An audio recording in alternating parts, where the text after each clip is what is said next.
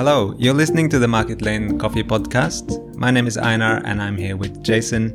It's been a while since we last did a podcast, and I thought it would be nice to maybe taste the coffees on the menu and maybe have a look at the coffees coming up later this year. Jason, we tasted all of the coffees just before, and do you want to share some of your tasting notes? Yeah, it's been a while since we did a little podcast for you all, but Christmas sort of got in the way, and January as well is sort of the remnants of Christmas and a few staffing issues, I guess, across the board. But hopefully we're through it and we can get back on the horse and do a few more of these podcasts. So yeah, we thought we'd do a wrap up and taste everything we have on the menu and talk about everything we've got and just sort of present it as one podcast.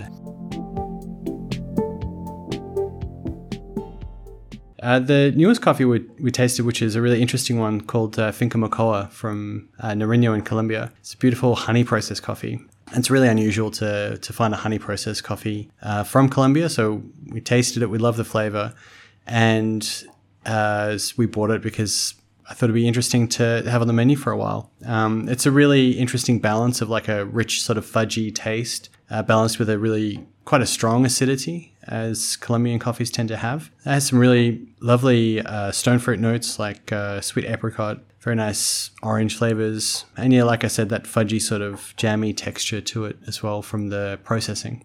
Yeah, my notes for this coffee was red apple, black tea, caramel, and peach. And we were also talking about how the process affects the flavor. Could you just quickly explain what honey process means and also how it affects the flavor? Yeah, in this case, honey process means that they pulp the coffee, so they remove the skin off the cherry, and a lot of the fruit comes off as well in the pulping process.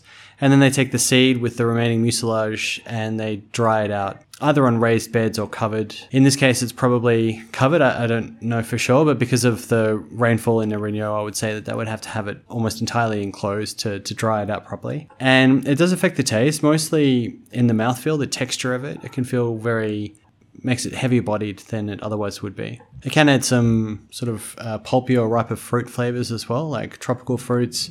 I think in this case, that sort of nice stewed apricot taste comes from the process as well. The coffee that's been around for quite a while now is Golocha from Kochere in Ethiopia. It's a natural process. What were your tasting notes for this coffee? This was a really interesting coffee, really floral, a lot of fruit characteristics like blueberry, sour cherry, but sort of balanced with a nice heavy dark chocolate caramel taste. I got some of those florals and blueberry as well, I think from the variety that's planted on this farm. But for me, very clearly, it was a very clean, natural process coffee. In summing it up, it probably reminded me the most of like a blood plum, sort of quite a little bit winey, but nice and tart as well, like good acidity. Yeah, I think this is a good example of a natural processed Ethiopian coffee. So very fruity. My notes were juicy, so that means high in acidity and sweetness. Notes of strawberry jam, pineapple, and brown sugar sweetness. And yeah, this is another coffee in a sort of a series that we've had of natural processed Ethiopian coffees. And it's part of a special program that focuses on identifying single producers from a particular washing station and sort of just showcasing that as a single producer coffee. And that's really exciting to me to find, just a single sort of small holder in Ethiopia as well. But because of this, all the lots we bought from this program are natural process. They're unable to wash and dry the coffees on their farm, so it's all natural processed on their own sort of plot of land, and then taken to the washing station for finishing and milling. The farm's name is Adisu Hulichale, and that's been the sort of, I guess, the working title for this coffee as we were working out the background and the tasting notes and the bag labels and all that kind of stuff. So in the office, we always refer to this coffee as Adisu because that's who we know it. But I'm sure you all in the shops have never heard of Adisu, so it's just Golocha for you all. And where does the name Golocha come from? Golocha is the name of his farm. So we have sort of a standard where we try and name the coffees after the farm that it's grown at or the estate it's grown at rather than the producer's name itself.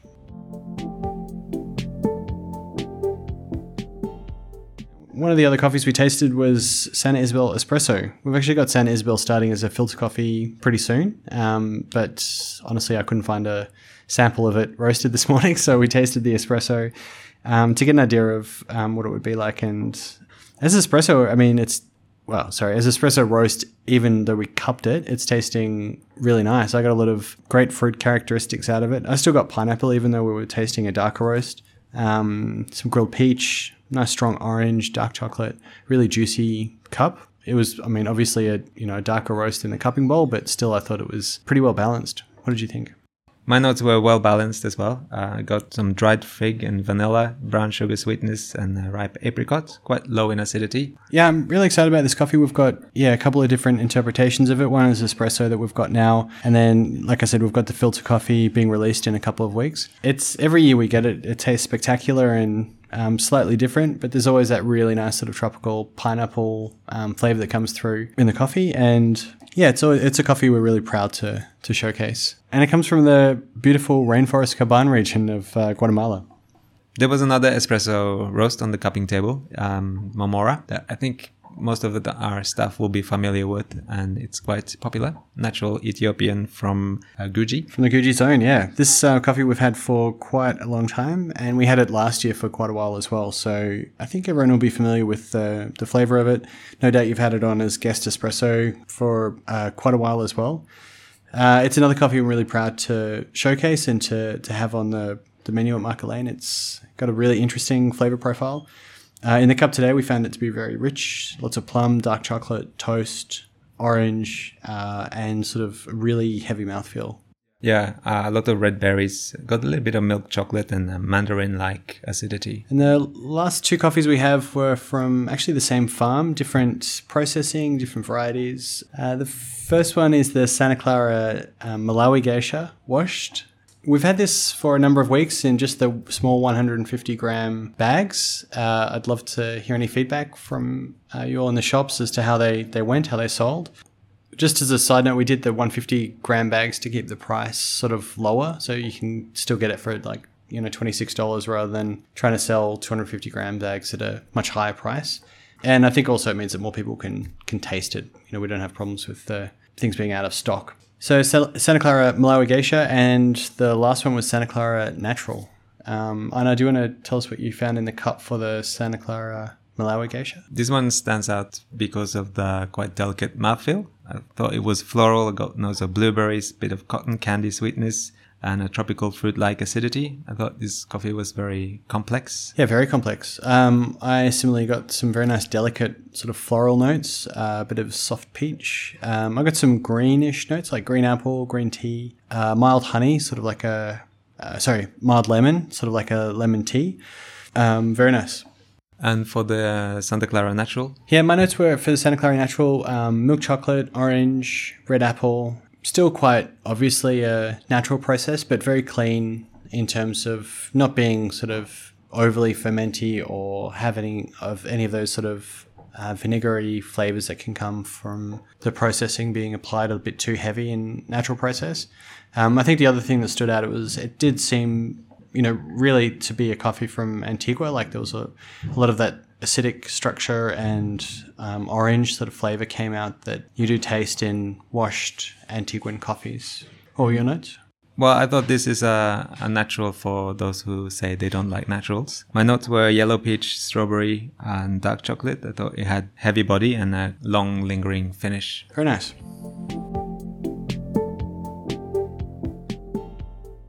So if you were standing at the filter bar, Aina, and wanted to describe these coffees to a customer, how would you go about it? You've got the full lineup ahead of you. They've had Market Lane a couple of times. What would you recommend? Well, it depends what the customer like. Normally I asked what they had before or what type of coffees they like, but they don't always know what to answer. So if I don't get much feedback, I will just start talking about the coffees. I think the most distinctive one is probably the Golocha, Natural Ethiopian. So if they like something fruity, that will be the most fruity. And then for the more approachable coffee, Finca Mocoa is probably a safe bet for an everyday approachable coffee. And then Santa Clara Natural, probably talk about the process as well.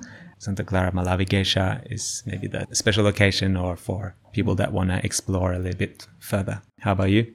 Yeah, it's an interesting menu where there's a lot of different flavors going on, It's not like we have just a couple of washed coffees and one interesting one. There's really a great range of different flavors going on. But yeah, I would agree. I would say that the Finca Mokoa honey is probably the most approachable one. So if people are used to drinking coffee with a lower acidity or heavier body or something like that, or they say something like they like a strong coffee or they like a bold coffee, then I would probably recommend the Finca Mokoa. And then for people who are looking to explore coffee a bit more, I think the other three, the Golocha, Santa Clara Natural, and the Santa Clara Malawi Geisha, all have something, quite different to offer in terms of exploration. And yeah, again, I would also agree that Golocha is probably the fruitiest or the one with the most fruit characteristics. Santa Clara Natural is that really interesting balance of being a Guatemalan coffee but also natural process. So it's got a lot of acidic structure, but then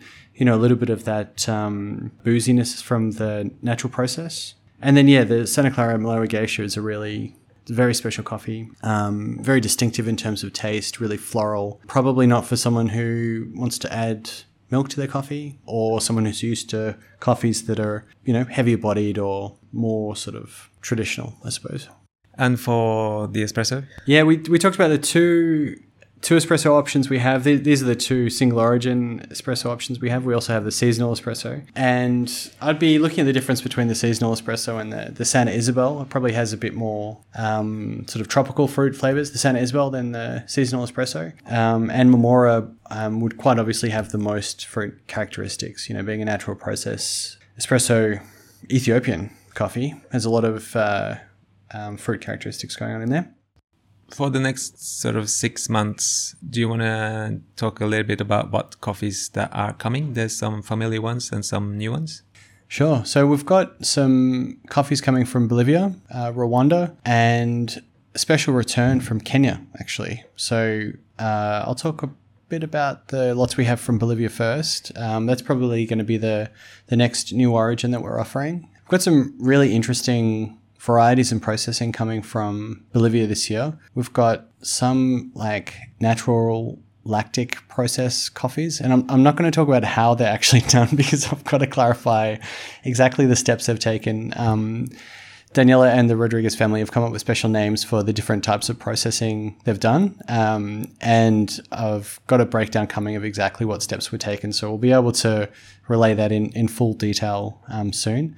But things like natural lactic, sort of a washed anaerobic, 96-hour anaerobic, things like that. And some of these are very small lots, so only 60 kilos or 80 kilos from farms like Las Elicitas, La Llama, and also some bulk lots from the mill itself, the Rodriguez mill in Caranavi. And some interesting varietals as well. Yeah, Java, Geisha. I don't think we're getting any Batian this year, but we've got a few interesting varieties coming as well. So that's Bolivia, and we've also got coffees from Rwanda coming. We'll have some old favorites like Nakara and some espresso lots like Narcisa and Bilima, and a few small lots as well for Coffee Club, which is really exciting. Did we have Nakara as Coffee Club?